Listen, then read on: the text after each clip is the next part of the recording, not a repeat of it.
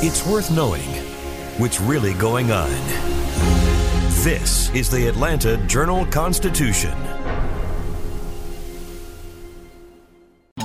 Welcome to the latest episode of our new podcast, Go Atlanta, from the Atlanta Journal-Constitution. I'm the AJC's Arts and Entertainment Editor, Shane Harrison. We're here every Thursday to introduce you to the most interesting people, places, and things to do in and around Atlanta. This is the podcast to get you ready for the weekend. I'm Yvonne Zusel from the AJC's Food and Dining team, and I'll tell you how you can help a beloved restaurant that's hit some hard times. I'm Rodney Ho, AJC Entertainment Reporter, and I'll talk the songs with Barry Manilow. And this week we have a special guest, our real-life columnist, Nedra Rhone. Welcome, Nedra. Thanks, Shane. I'm here to tell you all about Santa Claus and all the many different iterations that he's taking these days. And you may hear our other special guest, Gugu, who may pant and grunt, but probably won't add much to the conversation since she's a bulldog.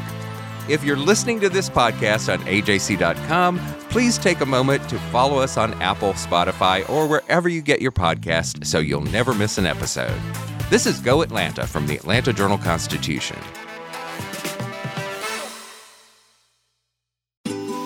Ocean breeze, tropical beach, pina colada.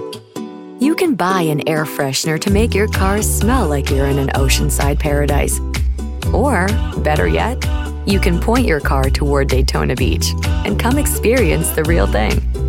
Visit DaytonaBeach.com to discover all there is to see, do, and enjoy along the world's most famous beach.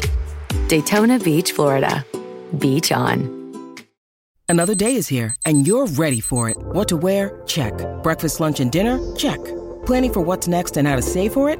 That's where Bank of America can help. For your financial to-dos, Bank of America has experts ready to help get you closer to your goals. Get started at one of our local financial centers or 24/7 in our mobile banking app. Find a location near you at bankofamerica.com/talktous. What would you like the power to do? Mobile banking requires downloading the app and is only available for select devices. Message and data rates may apply. Bank of America N.A., member FDIC. First up on this week's episode, we're going to talk about Santas. And Nedra has written a column that explores all of the different iterations of Santa. The Santa is no longer just the jolly old bearded white guy in a red suit, right? Well, some people think he is, and that's part of the problem. I had a very interesting conversation with Nick Sweeney, who is the director of a new film that's streaming on HBO Max called Santa Camp. And he connected with me through a 2016 story that I wrote about the Mall of America hiring their first Black Santa. And there was quite an uproar when that happened. Right. And so he spent some time at a Santa camp, a summer camp, actually, in New England, where they are looking for very diverse Santas. So they actually go out and they get a transgender Santa. They find a Santa with a disability. They find a Black Santa from Arkansas and bring them all out to their camp and train them on, how to be the best Santa they can be. Right. Yeah. Well, that's fascinating. So when did this happen at the Mall of Georgia? That was 2016. Not Mall of Georgia. It was Mall of America, Mall of in America. Minnesota. Yeah, 2016 is when that happened. So Wow, this has been so a conversation that has been, ongoing for 5 years, 6 years? Yeah. It's been a while. But it seems amazing that in recent times that there would be such an uproar about something like that. Yeah, well, the funniest part was, not funny at all, actually. Santa Chris, who is the Black Santa from Arkansas, decided that he wanted to go to Santa Camp because he had a neighbor who sent him a letter telling him that he should not be putting an inflatable Santa on his lawn who was African American, and that was a problem, and don't you know that Santa's white, right? And Chris was like, but I could be Santa. And that's kind of how he started his Santa journey. Right.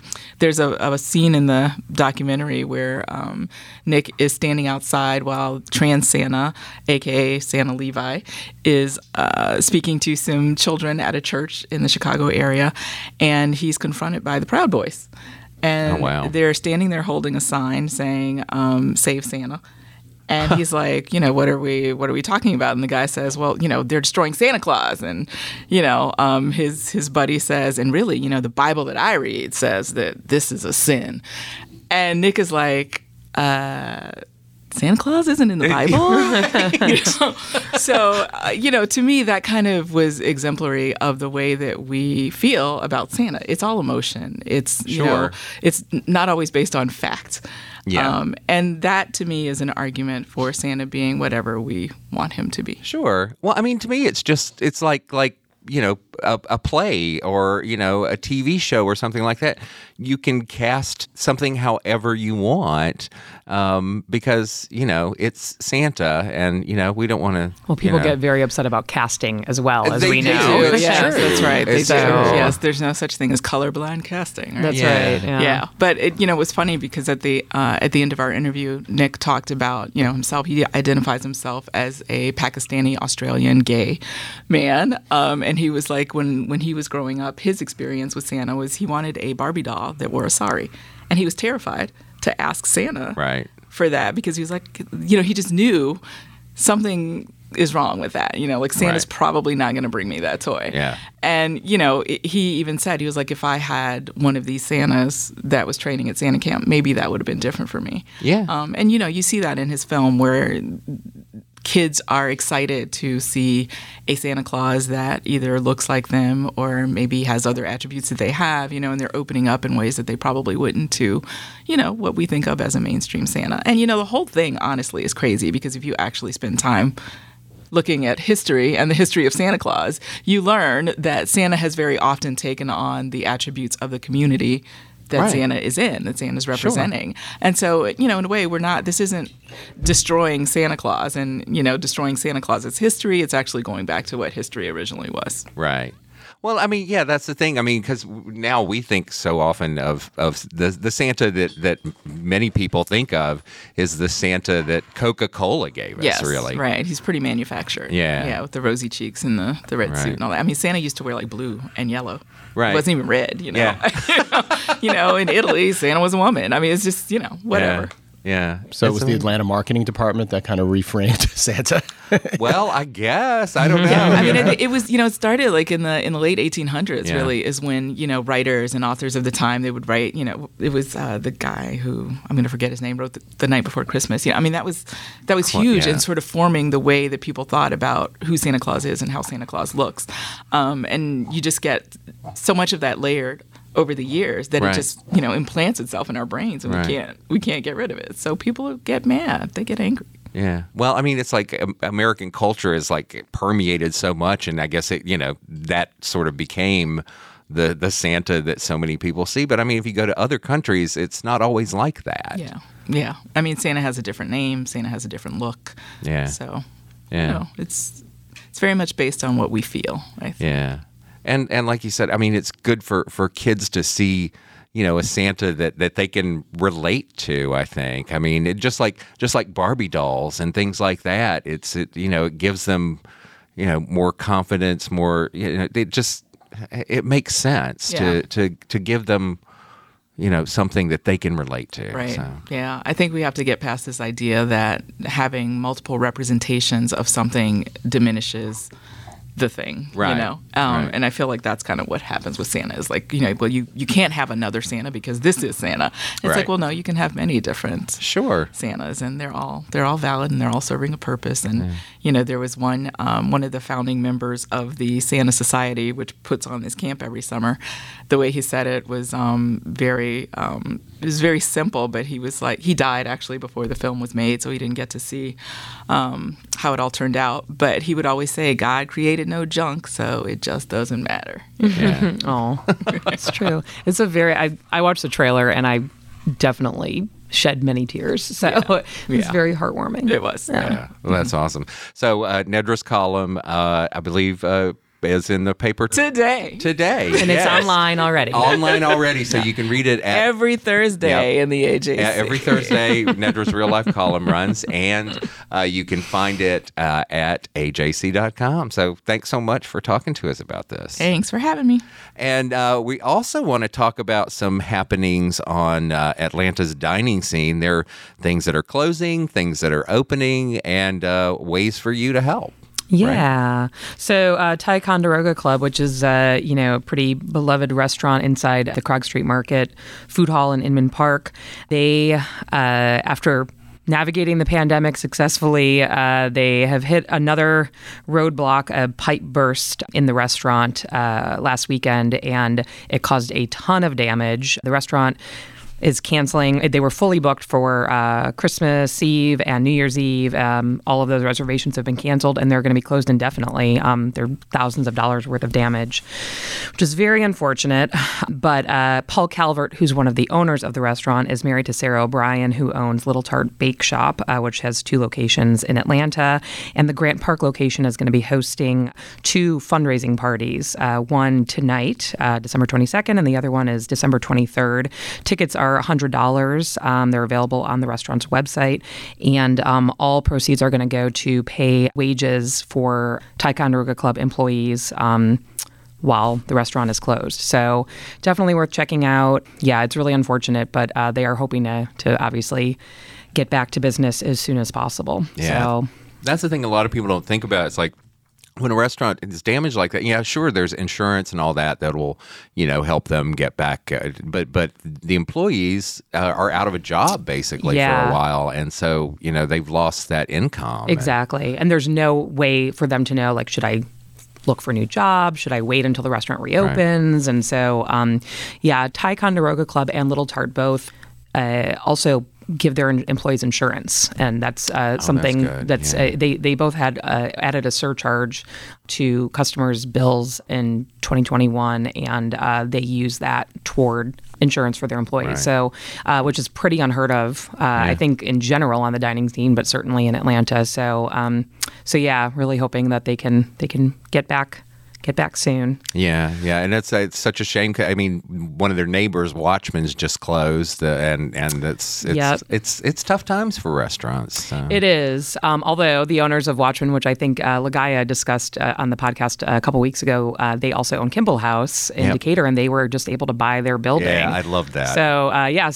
there's they suffered a couple things this year that were not great, but then that's definitely a silver lining for them, I think. Yeah, I love their social media posts about that. They never thought when they started a restaurant that they would end up owning a 100-year-old depot. Yeah, historic building. Yeah, exactly. Yeah, I know. It's a great story. Yeah.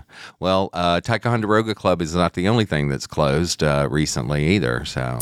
Yeah, that is true. So, I mean, just to make it clear, Ticonderoga Club is a temporary closure. Yeah. There obviously, though, have been some sad permanent closures of late.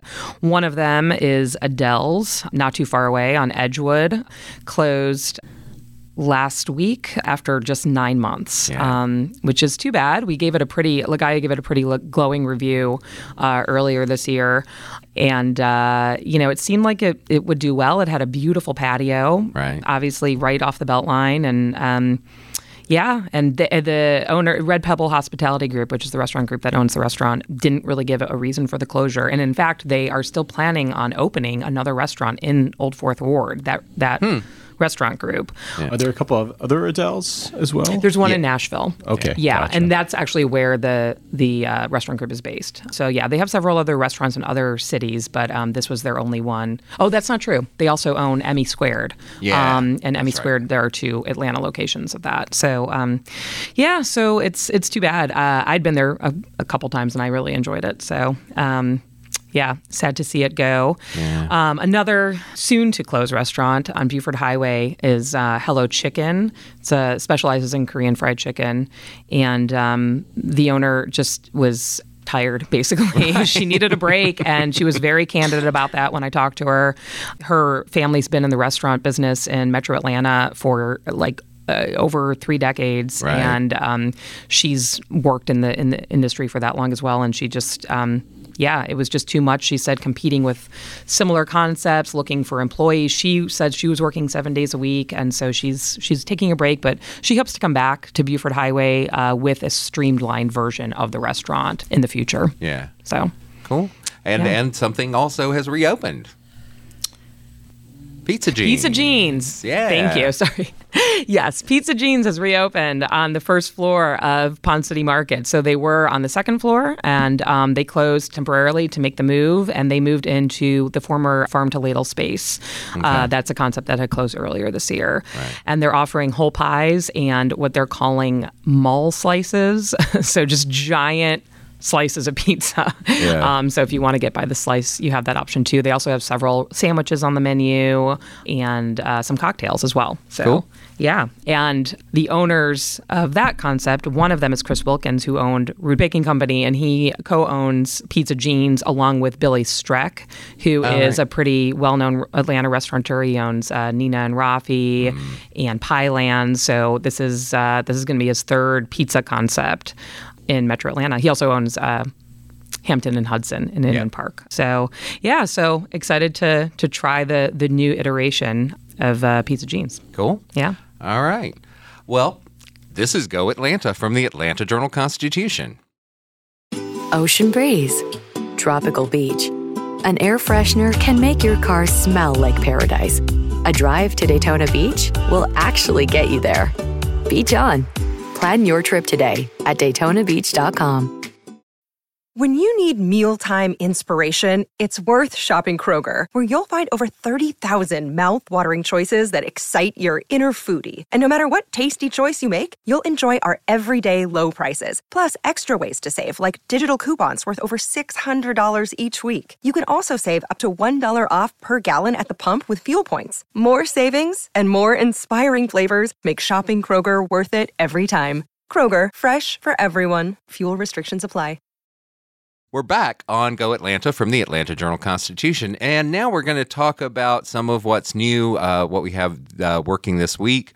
Wendell Brock is back, which we've mentioned on a previous podcast, doing some writing for us, and he's going to be doing a culinary journey on La Semilla, right? And He is, yes. So La Semilla is the brick and mortar version of Happy Seed, which is a plant-based Latin food concept. And so, he talks to the owners who I believe have now gotten married. I don't know if they're still engaged or they've already gotten married, Right. but yeah. And so they launched it as a pop-up, and this is sort of their labor of love, and they're finally about to open in Reynoldstown. So it's very exciting, and he has a really nice piece to kind of explain what the concept is and kind of the journey of this couple and bringing their dream to fruition. Right. So. Well, yeah, and if you haven't seen our Culinary Journeys series, they're really great stories about people's journey to where they are in their career, in their life, their restaurant, their whatever they're doing related to food, and this is just another great one about that. So. And also look for, that's going to be, I believe, on Saturday in the print paper, and that's not online yet, but we'll have it up very soon, so you can find that at ajc.com. And also coming Friday, we'll have Lagaya's review of Palo Santo, right? That's and a roundup of places where you can get caviar, which seems perfect for this time of year. Yes, and there are restaurants that do caviar service year round, but obviously, giving it extra attention this time of year. Yeah, of course. All right. And Rodney recently spoke with Barry Manilow, right? Yeah, 79 years old, still going strong. He does mostly residency at the Westgate in Las Vegas, but he occasionally hits the road for a few dates. He says to help out his crew and his band, give them some extra work. He doesn't really need to tour, right? But he's coming to State Farm on January 19th, and he also has a foundation. He helps provide money to schools and to teachers, to pay for musical instruments. So he has like a little contest where you can nominate a teacher from Atlanta, a music teacher, until I think December 28th. Yeah. And the one that gets the most votes, I guess, gets VIP tickets and $10,000. That's great. Yeah.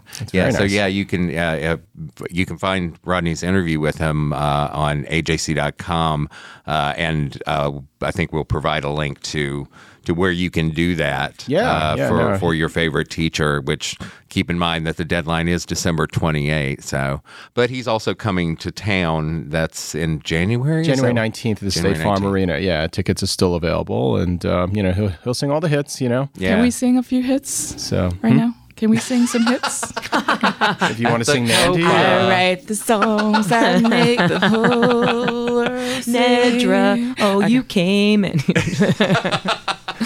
Of course, the irony is he never wrote that song. That was Bruce Johnston of the Beach Boys who wrote the song. So ironic. I know, isn't it? But he did write a bunch of stuff. So, he did write most of his big hits. So Copacabana. And, Looks Like We Made It, which we talked about. Looks Like We Made It. Yeah. I love the story about Looks Like We Made It here. He talks about how he finds it so odd that they use it. People often use that song at weddings, or they hear the title and say, Looks Like We Made It. Sounds like an inspirational song, when in fact it's really just about somebody who's season X, and it's kind of actually sad. Yeah, it's more of a breakup song. A breakup song, yeah. So, but yeah, there's a long history of people misinterpreting things like that. Born in the USA. Yeah, exactly. For different things. And you also talked to an Atlanta actress, Robin Crawford. No. Yes. No. You also talked to an Atlanta actress who plays Robin Crawford, right? Who claimed in her memoir that she was Whitney Houston's lover, right? That is correct. Whitney, I guess, never actually acknowledged it publicly, but the movie really leans into the relationship, right? And the movie comes out on Friday in the theaters. It's actually quite touching and a little sad, just because we all know kind of how it ends, unfortunately. Right. Yeah. But they do some really good reenactments of some of the iconic moments in her career, like the national anthem in 1991, and redoing some of her great videos, How Will I Know and I Want to Dance with Somebody. Yeah. And they do some really, it's very impressive how much work they put into reenacting them. And Naomi Ackie is the actress who plays Whitney Houston. She doesn't exactly look like her, but I think she does a good job embodying her spirit. And that's what the actress I spoke to said. Her name is Nafisa Williams, and she plays Robin Crawford. Yeah. And their relationship seems, if assuming that this is realistic, as it seemed like a very tight relationship, and a very caring one. And somehow Nafisa swallowed her own, need to want to be with Whitney in a more intimate level, and watching her instead, marry Bobby Brown. It must have been not fun. Right. Yeah. And the movie was approved and produced, wasn't it, by the estate? Clive Davis also was active, but I don't think Robin Crawford was involved. Yeah, she wrote a memoir about her relationship with Whitney a couple years ago, and apparently, I spoke with Nafisa, and she used that book heavily in trying to sort of embody. Who wrote Robin. the script for? I'm not sure who wrote the script. I'm not sure. Okay. Yeah, it sounds like they might have taken things from the memoir, though, and borrowed liberally. Yes, from other places, but yeah. So the movie is out on Friday, December 23rd, and Rodney's story, his interview with the actress, is online at ajc.com now. So you can go and check that out and check out the movie.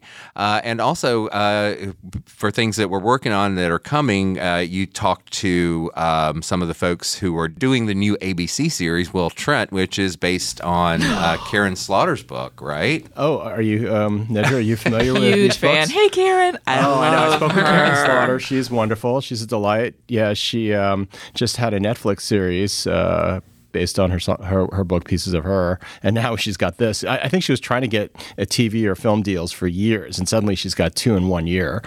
This one will debut on January 3rd. It's based on her series, a detective named Will Trent out of, I think he's part of the Georgia Bureau of Investigations. Was it filmed here? It was filmed. It's filmed here. Yeah, it's shooting right now here. And Ramon Rodriguez is the star. Are set in Atlanta. Yeah, it's very Atlanta, and they lean heavily into, like, in one of the earliest scenes of the first episode. Of course, Will Trent is stuck in traffic. Right off. It looked like it's right off 75-85. It looks very downtown connector or something. Yeah. It felt very, very realistic. Yeah, I haven't seen it, but I have this idea of Will Trent in my head, and I'm afraid to actually see I who's don't playing. know if he necessarily is exactly what is described in the book. I think, Ramon, I think, is a little shorter and a little squatter than what Karen probably imagined, but he's, he still has all the weird quirks that Will possesses. He dresses really well and, is smarter than everybody else, as many of these types of detectives are, as you can imagine. So look for that in the coming days, and the show actually will debut in early January, right? Yes, January 3rd. All right.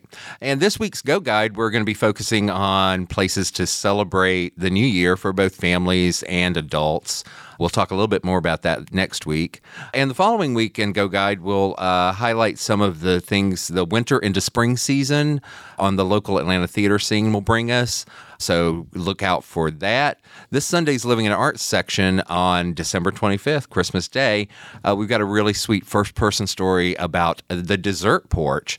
And so take a look, and we'll tell you more about what that means. And we also have a look at the best Southern books of 2022. And now it's time for our Pet of the Week.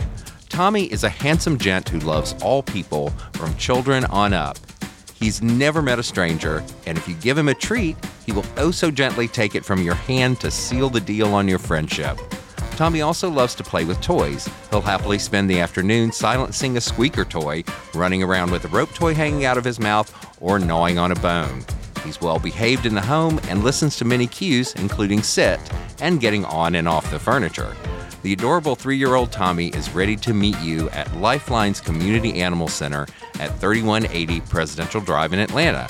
You'll find a photo of Tommy and a link to his shelter profile on the story page for this podcast at ajc.com.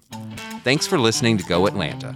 We release new episodes every Thursday morning to keep you in the loop of all the great things Atlanta has to offer, whether it involves planning an outing or just giving you something to talk about with friends and family. So be sure to subscribe on Apple, Spotify, or wherever you listen to podcasts. For more things to do in and around Atlanta, go to ajc.com. Thanks as always to Rodney Ho. Looks like we made it. And to Yvonne Zusel. Hello. And to Ned Marone. Goodbye. I am Shane Harrison. Thanks for listening to our brand new podcast. We'll talk to you again next week for more ways to go Atlanta.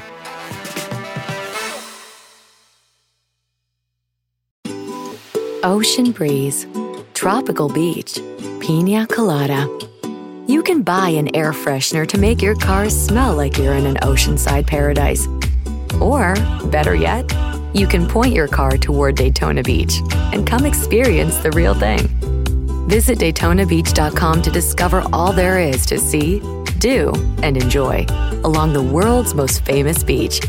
Daytona Beach, Florida. Beach on. Donald Trump has been indicted in Atlanta. We have so many court dockets to follow, but we haven't really seen anything yet. The Atlanta Journal-Constitution has covered every moment of this historic case. I've been writing about this investigation for 2.5 years. Our team is led by reporters Bill Rankin and Tamar Hallerman. Follow our coverage on AJC.com and listen to new in-depth episodes of the award-winning podcast, Breakdown, The Trump Indictment, only from the Atlanta Journal-Constitution.